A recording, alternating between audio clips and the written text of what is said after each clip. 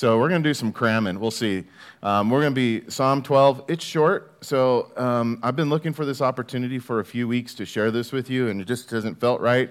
So today it just seems right, and so I'm gonna share with you. As far as announcements go, before we get started with our study, you can also turn to John chapter 14. As well as Psalm 12. We'll be John 14 first. But there's a new newsletter out from Nolan Marie Shockey, who serves down in Juarez as our missionaries down there, School of Ministry and Pastoral Training Program. I also serve on the board there, so if you guys would keep me in prayer, I fly out tomorrow. I'll come back Wednesday. I'll be down there spending some time with the guys and having our annual board meeting. So if you can keep my travels in prayer, I'd appreciate it. And the newsletter is on the information counter there below the world map. You can hear what's going on there. The other announcements are today at 1:30. It looks like the weather will be permitting.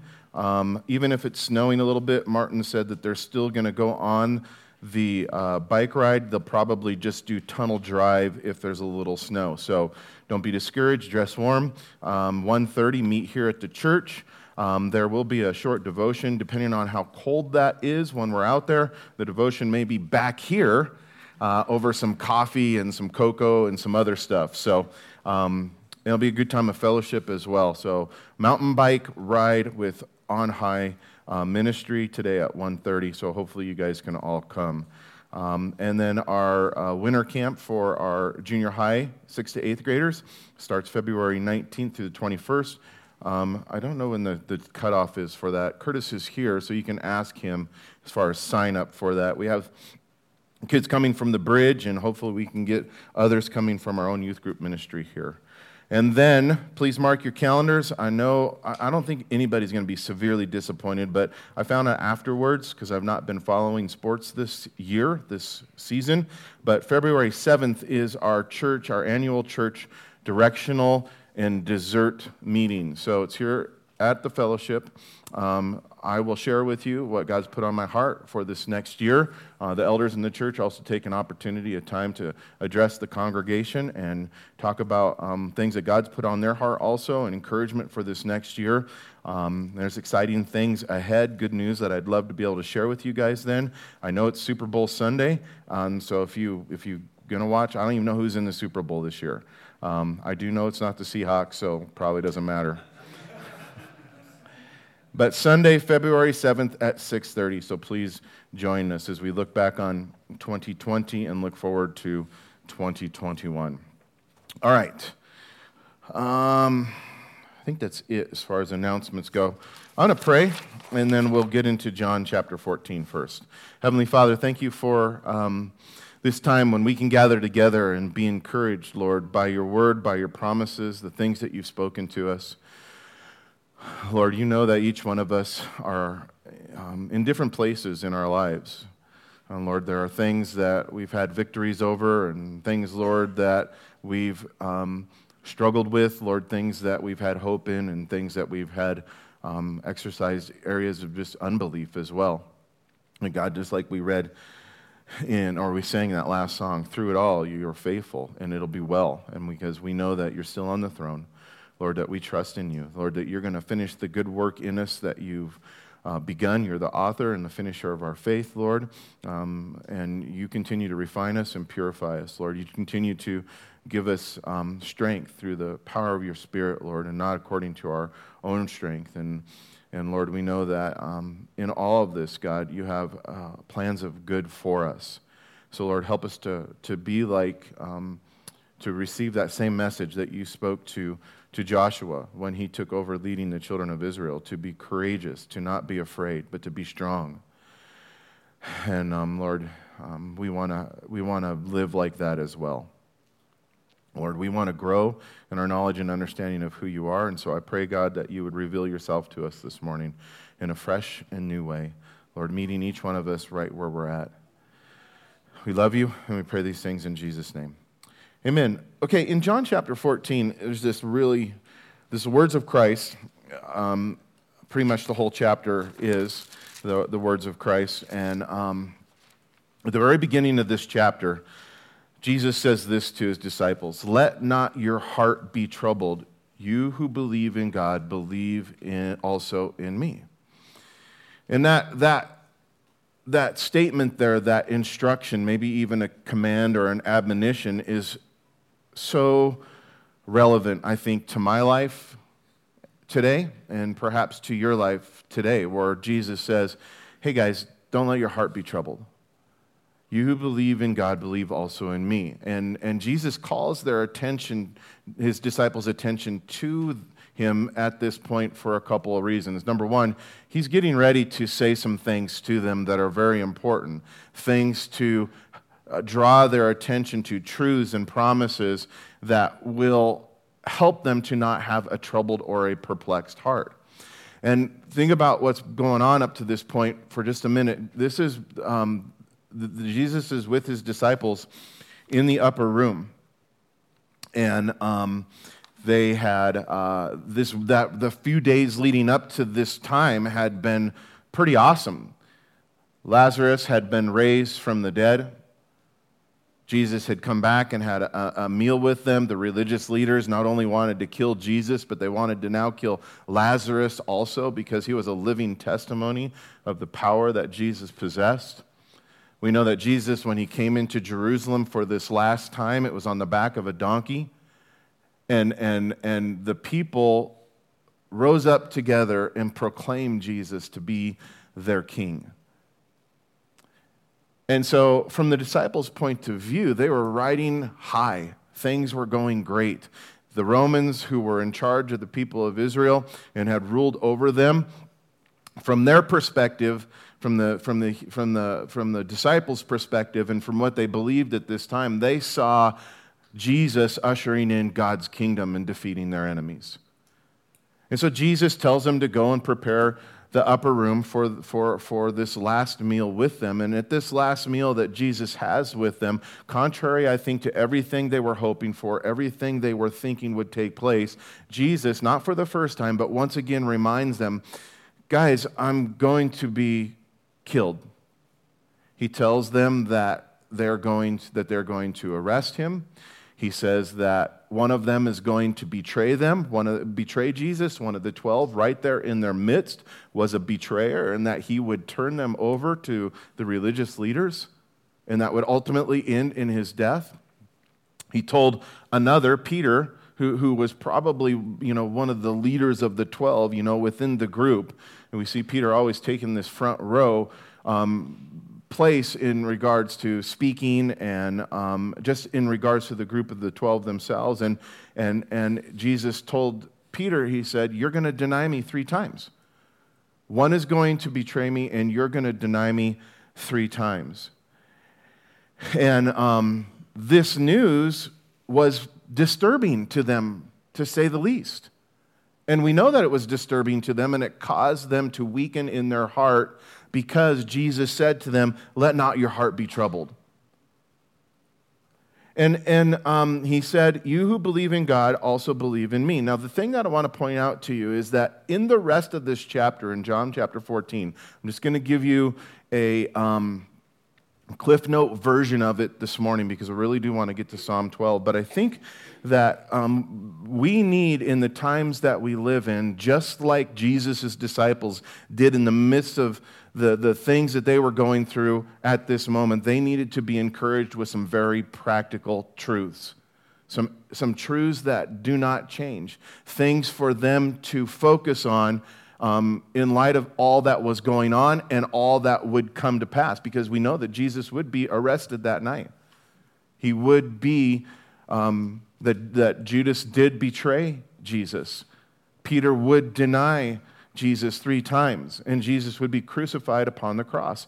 And if you talk about a shaking to your faith, watching all of these things come to pass, especially when you didn't think it would come to pass like this, you needed to be encouraged, and Jesus knew they needed to be encouraged. And I think that today, and what's going on in the world around of us, we need to be encouraged with very practical things that we can do. And in this chapter, there are 6.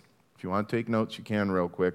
I'm just going to go through them and highlight them for you. But there are 6 assurances for us to hold on to cling to in this time when we face uncertainty and discouragement, when our hearts also are troubled.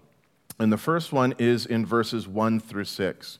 And Jesus goes on, and he says this in verse 2. He says, in my Father's house. So he said, believe in me also, right? Let not your heart be troubled. He said, in my Father's house are many mansions. If it were not so, I would have told you. And so he says, I go to prepare a place for you.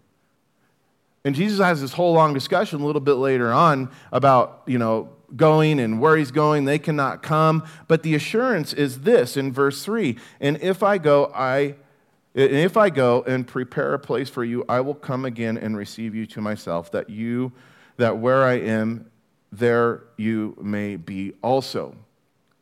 Here's the first assurance, guys. Jesus is gone to prepare a place for us. And it's a reminder that this earth, this country, this county, this city, your house that's in it is not your home. We have something much better. And you're going, well, it won't take much. But yeah, we have something much better that's being prepared for us by our Savior. This is the assurance. This is the encouragement. I go to prepare a place for you. And I will come back and bring you to me. That's great hope in the midst of the things that we see going around us, especially when we feel like the things that we do really aren't bringing forth a change that we would like. And our worlds are turned upside down. We are citizens of a heavenly kingdom. Now, we're to be in the world for sure while we're here, but not of it. But we do remember, ultimately, this is not all there is, right? That's a good assurance.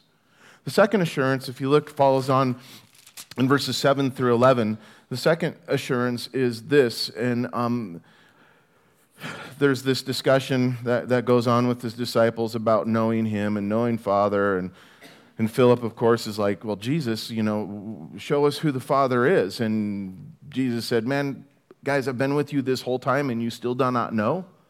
And it's this thing, but the thing that Jesus spoke to him and said, he said to them in these verses, he said, because you know me, you know the Father. You know God.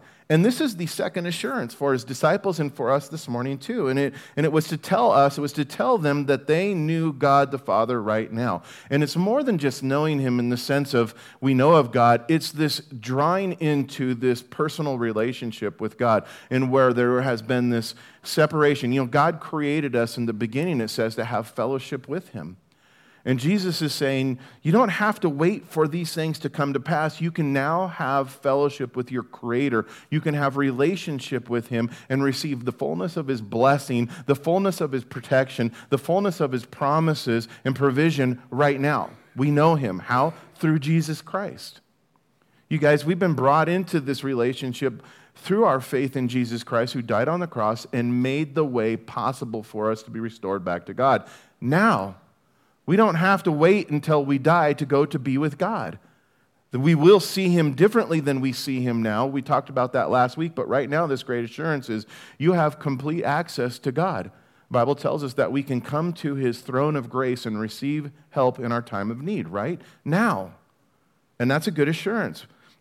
In verses 12 through 15, the third assurance is there, and without going into it, Jesus says, basically that although I'm going away, don't worry. He says, you can still call upon me, and whatever you ask in my name, Jesus said, I'm going to do for you. And what Jesus was telling his disciples is that you will still have this ability to communicate with me through prayer. And we know that as believers, we've all experienced that, where we pray to God through the name of Jesus Christ. We enter into that place. But it's more than just talking to God. It's also God talking to us. The privilege of prayer. This is an awesome assurance in this time. And knowing that when we call out to God, not only will he hear us, but he will answer our prayers. The fourth assurance in regards to this encouragement is really in verses 16 through 18. If you guys would look there, and Jesus said, and I will pray. So he says, and I will pray the Father, and he will give you another helper. Because Jesus said what? I'm going away, right? But he's also saying, I'm not going to leave you alone. God's going to send to you another helper, that he may abide with you forever, the Spirit of truth. And then he goes on and says, Jesus assures them in verse 18, I will not leave you orphans, and I will come to you. I will come to you. And so the third part of the Godhead, the Holy Spirit, has been given to us. That's the fourth assurance, the assurance of not being left alone while we are here, facing these things. We don't do it alone. And even though we have one another, the greater have that we get is the Holy Spirit of God, not only dwelling inside of us, but empowering us and giving us strength in our time of weakness, giving us discernment in our time of not being able to understand. And it's an awesome assurance. And we know that the Holy Spirit came to be in the disciples, and that was fulfilled on the same night that Jesus rose from the grave. He met with them and said, he breathed upon them and said, receive the Spirit. And then we know on the day of Pentecost, even the power of the Holy Spirit then was poured out upon them. We have access to this same thing right now. The Holy Spirit of God living inside us. We're not alone. We're not orphans. That's a great assurance. The fifth assurance is in verses 19 through 24. And in these verses, Jesus spoke a comfort to their troubled hearts. Here specifically in verse 21, where he said, he who loves me will be loved by my Father. That's a pretty good assurance. You know, sometimes we think that our love from God for us is conditional. We feel that a lot. I messed up, so God must be mad at me. Or you know, it's things aren't going right in the world around me, and so I somehow make this judgment upon God that isn't rooted in truth. And Jesus said, simply because you love me, he said, you will be loved by my Father in verse 21. That's a great assurance. And really what it reminds me of is that God loved all of us way long before we even loved him. And the Bible tells us that when we were still in our sins, still at war against him, he died for us. He loves us. I started off the beginning of this year with many verses, not this year, last year, it's already 2020. We start off 2020 by giving you guys all kinds of different scripture verses every Sunday morning of how you can know from what the Word of God says in regards to God's love for us. God loves you for no other reason than because you love Jesus and you've entered into this relationship. And the sixth and the final assurance, guys, is really a culmination of all of these assurances together, but it's still a gift from God. And I think this is an unutilized gift in our lives over and over and over again, where we don't come to this place and receive this gift from God. But it's this, and it starts in verse 27, and Jesus said this. He said, peace I leave with you. My peace I give to you. Not as the world does, or not as the world gives, do I give you. Let not your heart be troubled. Again, ending as he started, saying, neither let it be afraid. Peace. And the sixth and last assurance that we read about in these final verses is that we've been given a supernatural peace, a peace that the world does not have for us. And it's the peace of God. The Hebrew word in this passage for the word peace is this all familiar word, shalom. And it's an important word to the Jewish people because it means more than just the absence of war, more than just the absence of distress. Shalom means wholeness, peace. Shalom means completeness, health, security, and even prosperity in what we might think as in the very best sense. And so when you are entering in, when we are enjoying God's peace, ultimately what there is joy and contentment. But God's peace, as I already mentioned, is not like the peace that the world offers. In fact, the world bases its peace on its resources. If you have a full fridge, if you have money in your bank account, gas in your car, a vacation looking forward to, all of these things, it can be on our resources, it can be on our circumstances, while God's peace, guys, God's peace ultimately is dependent upon relationship. And that's what Jesus was reminding them of through this whole thing. Relationship. And to be right with God, guys, means to enjoy the peace of God. 6 assurances I wanted to give to you as practical things for us in this time that we find ourselves living in today. Things that are concrete because they're here in the Word of God that we can cling to and let not our hearts be troubled. All right, Bible study 1 down. Psalm 12. Let's read together and we'll go into today's message. David starts off here as the author of this psalm.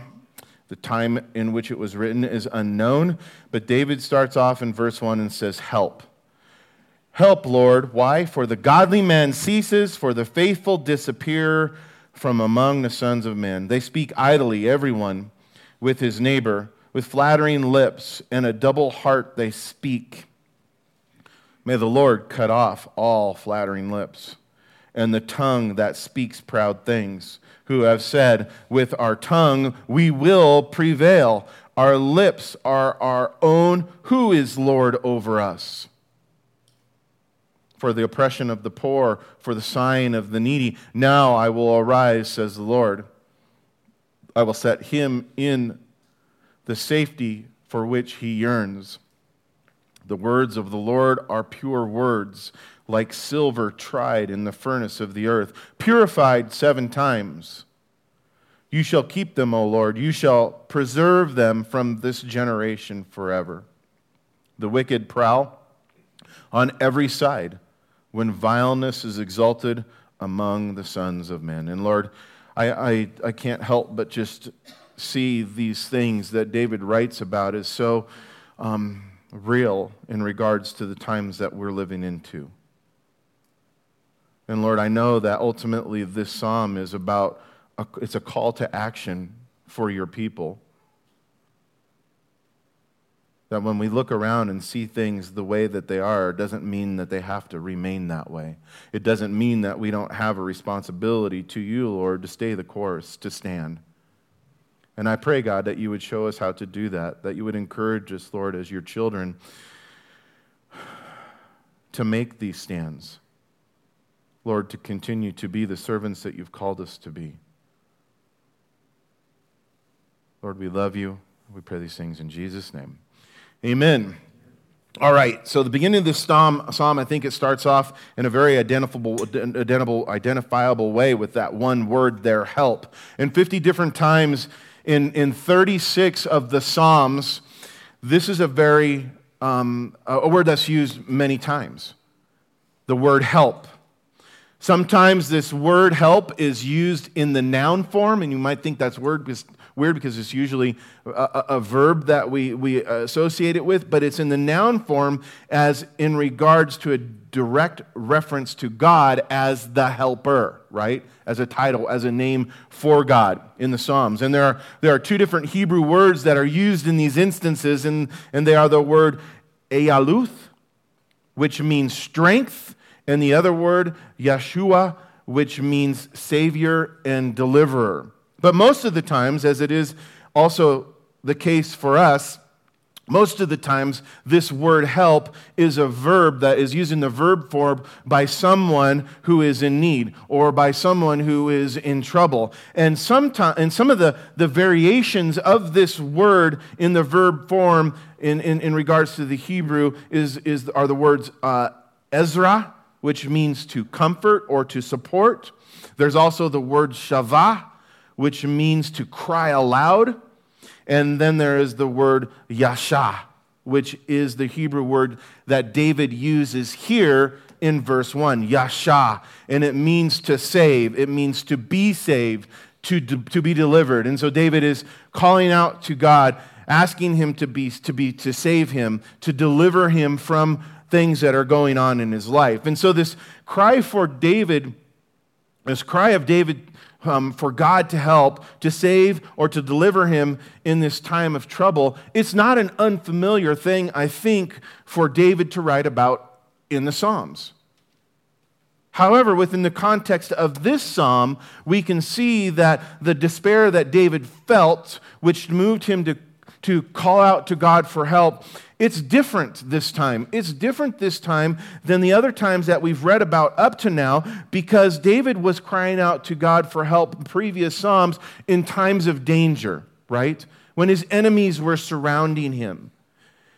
And it's different now because what we read here is that David is now calling out to God for help, to be delivered, as he was lamenting over the fact that the number of godly and faithful men and women was getting smaller and smaller. Sound familiar? And ultimately, this meant that there were fewer and fewer people who would and who were standing up for what was true. Fewer and fewer people, godly people who were willing to stand up for what is right. And in this psalm, by the things that David went on to detail in this psalm, I think we can even see how this cry for him was personal. That he was be affected by these things in a personal way, as David felt oppressed and David felt alienated in his stand for what was true and right by those who had been godly or by those who had professed to be godly who were no longer in that place. And so David was grieved because the godly man was ceasing, and he was grieved because the faithful man was disappearing. But also because those who were once godly and faithful had joined with the ungodly, as he says here specifically, to speak idly, meaning evil things, probably gossip, probably slanderous things, as they looked and did this in order to oppress those who were poor, those who were needy. And when we look back, when we look at God's word in light of this psalm, in light of these things that David's writing about, I think we see clearly that David wasn't the only one in the Bible to have ever been concerned or expressed despair over this problem of godly men ceasing and faithful men disappearing. For example, in 1 Kings chapter 19, there's this account there with one of the greatest prophets ever, the prophet Elijah. And if you remember, there was a time in Elijah's life, in a moment of despair, that he cried out to God because he believed that all the other prophets of God had either been killed or had turned away from God, and that he was the only faithful prophet left in the land. Furthermore, there was a time when Isaiah, the prophet Isaiah, and the prophet Micah had expressed their concern. And not only did they lament over the absence of any righteous leaders in the land, in the nation of Israel, we also hear them grieve throughout their writings because many of the Hebrew people had turned to worship false gods and to do wicked things, they said, in the sight of God. And I believe it can be very discouraging, a very discouraging thing for us when we look around us today and see these places where godly men and godly women once stood, now occupied by those who do not love God and by those who do not love God's ways. And without a doubt, I think we've seen this come to pass in the classrooms of our schools. We've seen this come to pass in our colleges, behind the benches of our courtrooms, and even in the offices of our governments, and probably most importantly, even behind the pulpits of our churches today. But sadly, those are just a few of the places, I think, where godly men and women no longer stand. And those who were once faithful to God have disappeared. Now, as we study through this psalm, take note of this, please. As we study through this psalm, we need to see that it is more than just a cry for help. Because I think we can often find ourselves in this place where we're crying out for help, and we can enter into this spot where we have this victim mentality where we believe that there's nothing that can be done. This fatalistic outlook as we look at the circumstances around us. And so this psalm is more than just a cry of help from David for God to save or to deliver him. Rather, this psalm, guys, is primarily an expression of David's confidence in the words of God that assure him that God will deliver those who seek his salvation. Let me repeat that again. This psalm is primarily an expression of David's confidence in the words of God that give him this assurance that God will deliver those who seek his salvation. Now, the interesting and hopeful thing is that this expression of confidence that came to David while he was in the midst of living in a culture much like our own today, where the weak are being oppressed by the deceptions and the flattering lips of ungodly people. I think this is the exact same confidence and assurance that we can take hold of and share in today. And we too can have confidence, guys, in the words of promise that have been spoken to us by God, and have assurance that God will take action in regards to his promises and deliver us from the oppression and the ungodly when we seek his salvation, when we seek his yasha, his help. His help. And even more so now, as we see the darkness in and the oppression of our culture rapidly spreading, I think, around us from the decline of godly and faithful men and women. Now, one of the things that I want to point out that I believe that we can further identify with, that David was specifically dealing with when he wrote this psalm, is the fact that he was not looking, get this, he was not just looking or glancing at the world as a whole in this psalm. He wasn't looking or glancing at the world as a whole when he made this spiritual assessment that caused him to call out to God for help and declare this that the godly man ceases. Rather, we know that he was specifically looking within a smaller sphere. He says the faithful, right? And what that means is it was a sphere that was the nation of Israel. The place that it was probably least expected for this kind of declaration to be made. God's chosen people. And when David looked around at God's chosen people, he said, the faithful disappear from among the sons of men. And sadly, I think a similar comparison can be rightly made when we look at the church today. Those who are supposed to wear the title of the faithful. And the fact of the matter is that the number of godly men and women in the church, including the leaders in the church, I think it's safe to say that it has been and is on a rapid decline. And we know that this decline has been happening ultimately because there's been the forsaking of God's word by the people of God. A forsaking of reading it, a forsaking of studying it, and ultimately a forsaking of obeying God's word. Consequently, we can declare like David that the faithful are disappearing among the sons of men. And what does that ultimately mean? It's not like they've died and just were gone. It's not like they've vanished.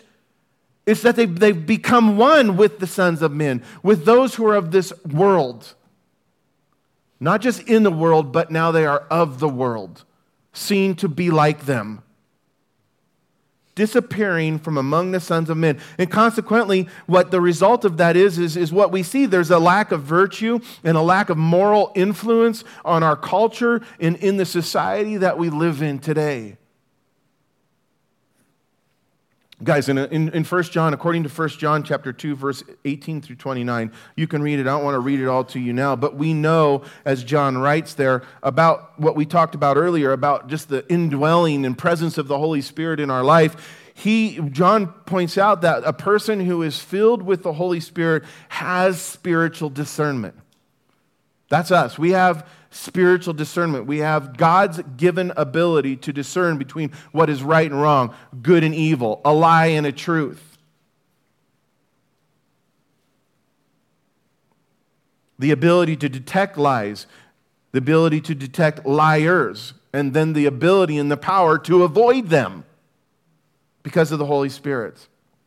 And in this psalm, David is telling us that as he discerned, as he looked around, as he discerned the condition of God's people at this time, and in doing so, David come to the conclusion that he lived in a society that was controlled by deception.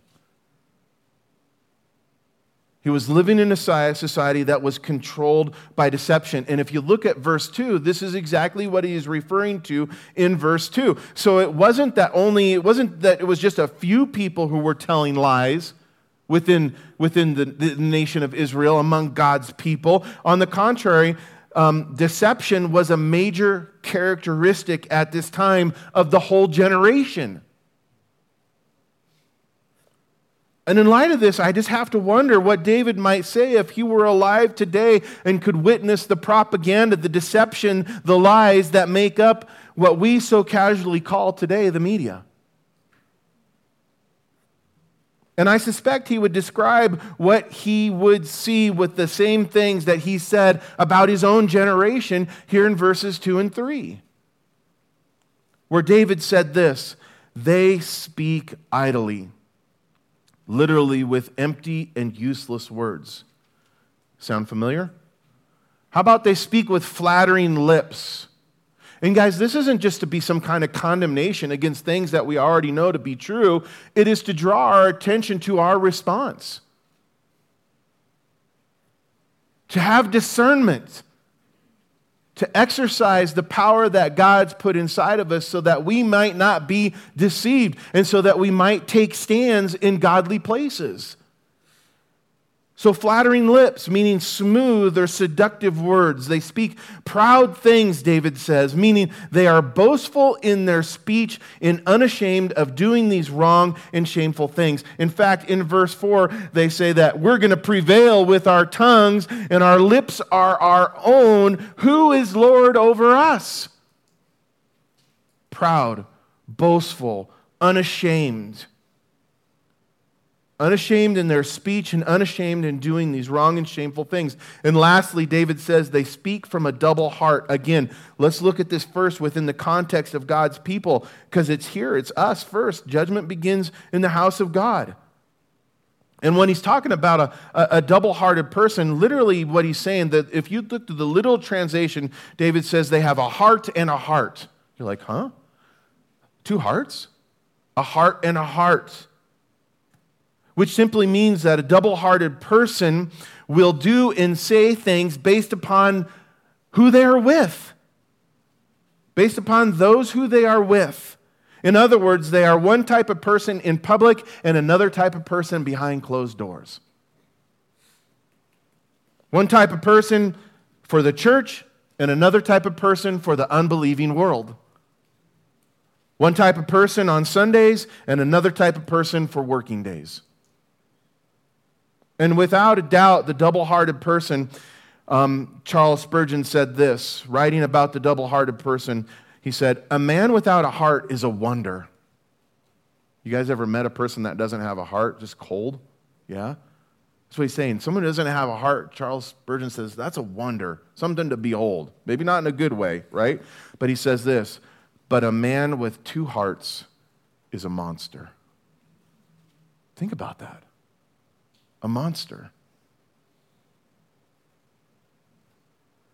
Now, maybe we could think that David was being a little harsh in his assessment here, but guys, we must remember that David had firsthand experience, right? I think just like we do too as well, when it comes to, or for David, when it came to those, to the oppression of those who do these kinds of things. David knew well firsthand what it was like. Remember, King Saul had spoken lies about David's character and about his allegiance to the nation of Israel in order to deceive his leaders and to deceive the Hebrew people into thinking that David was something that he was not. Furthermore, we know that David's son, Absalom, is one of these guys, and that he had used flattery at the city gates to poison the minds of the Hebrew people so that ultimately they would join with him in a rebellion against his own father. And in case you're wondering, this flattery, this being mentioned here and that we're talking about, the Bible makes it clear that flattery is not a form of communication. Okay? It's nothing more than manipulation. It's manipulation, and at the root of flattering, at the essence of flattering lips, what is going on is people are saying simply what they know other people want to hear. That's what flattery is.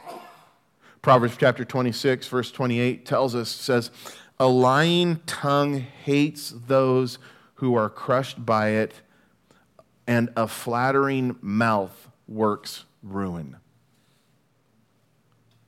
A lying tongue hates those who are crushed by it, and a flattering mouth works ruin.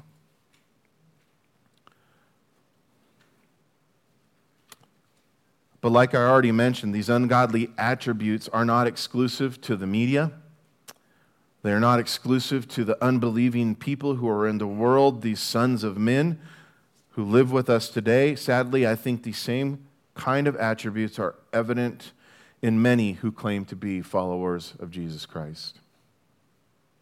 And so David, who felt somewhat helpless against these destructive chatterers, if you will, he called out to God for help, and he made his appeal here in verse 3 and asked God to cut off the tongue that speaks proud things.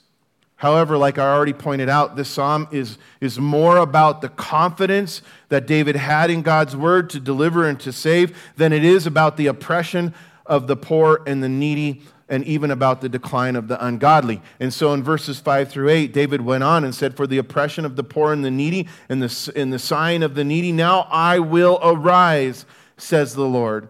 I will set him in the safety for which he yearns." The words of the Lord, David said, about this, the words of the Lord are pure words, like silver tried in a furnace, purified 7 times. You shall keep them, O Lord. You shall preserve them from this generation forever. And in these verses, we're told, well, ultimately, we see this confidence that David is expressing, this confidence that David has when we're told that God, who is our Yasha, our deliverer, our helper, right, sees the oppression of the weak, he hears the pain in their cries, and he makes a declaration, a response because of the things that he says or that he sees, and he says then that I will arise in order to defend and protect. That promise, guys, is true for us today. God sees, and he declares that he will rise up to defend and protect those who call out and cling to his salvation. Now, this phrase in verse 5, look, I will arise, says the Lord, it should remind us of similar passages of the Psalms that we've already read through, in Psalm 3, verse 7, and Psalm 7, verse 6, and then once again back in Psalm 9, verse 19.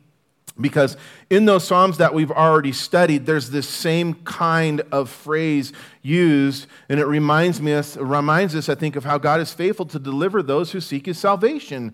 And there's this other word here that I want to key in on in verse 5. It's this word safety.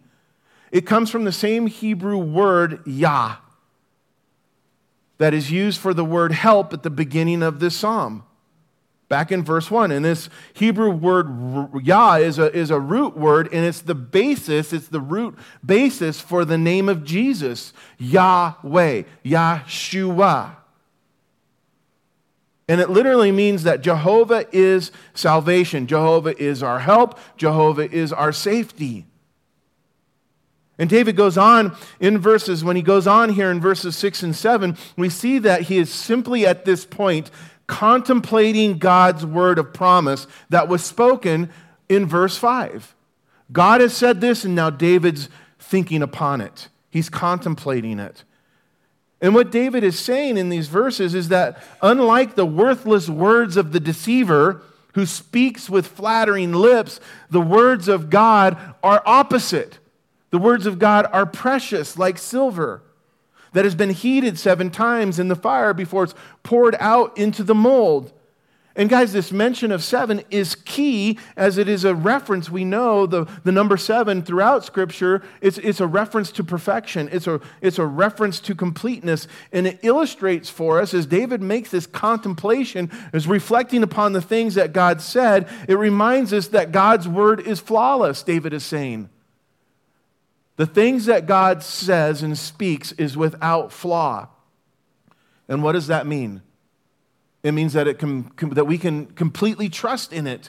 If there's no flaws, no errors, then it should never fail. It should always stand. It can be completely trusted. Furthermore, because David likens God's word here to tried silver or tested silver, refined silver, he points to the fact that God's word is also precious. Precious.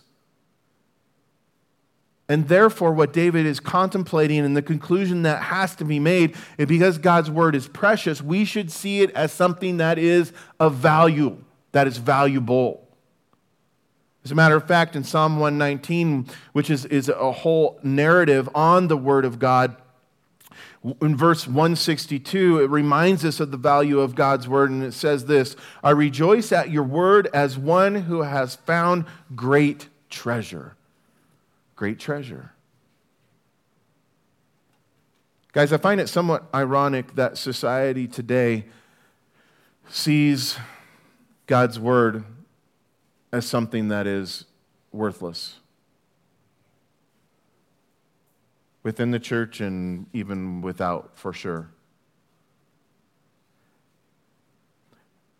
They see God's word, the scriptures, as something as worthless, and yet they will pay great sums of money to people who will manufacture deception and flattery. Do you get that? Great sums of money and give great attention to those who will manufacture deception and flattery. May it not be so among us. Where are you spending your time? What is your attention giving to?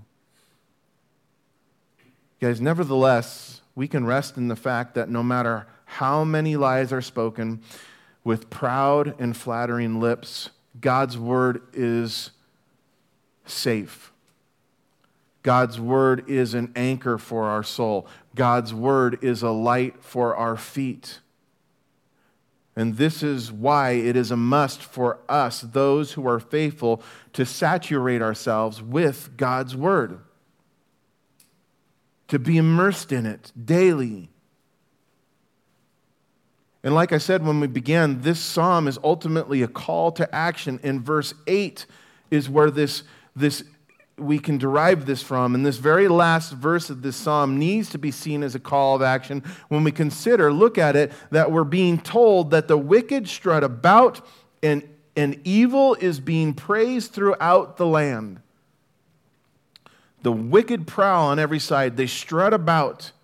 And vileness is exalted among the sons of men. Praised, exalted. What? Vileness, evil, wickedness. And the point is that we, as God's people, we who are godly and those who remain faithful, guys, we've been called to action when we realize and see this. We're not just to stand by and ignore what's going on. We're called to be salt and light.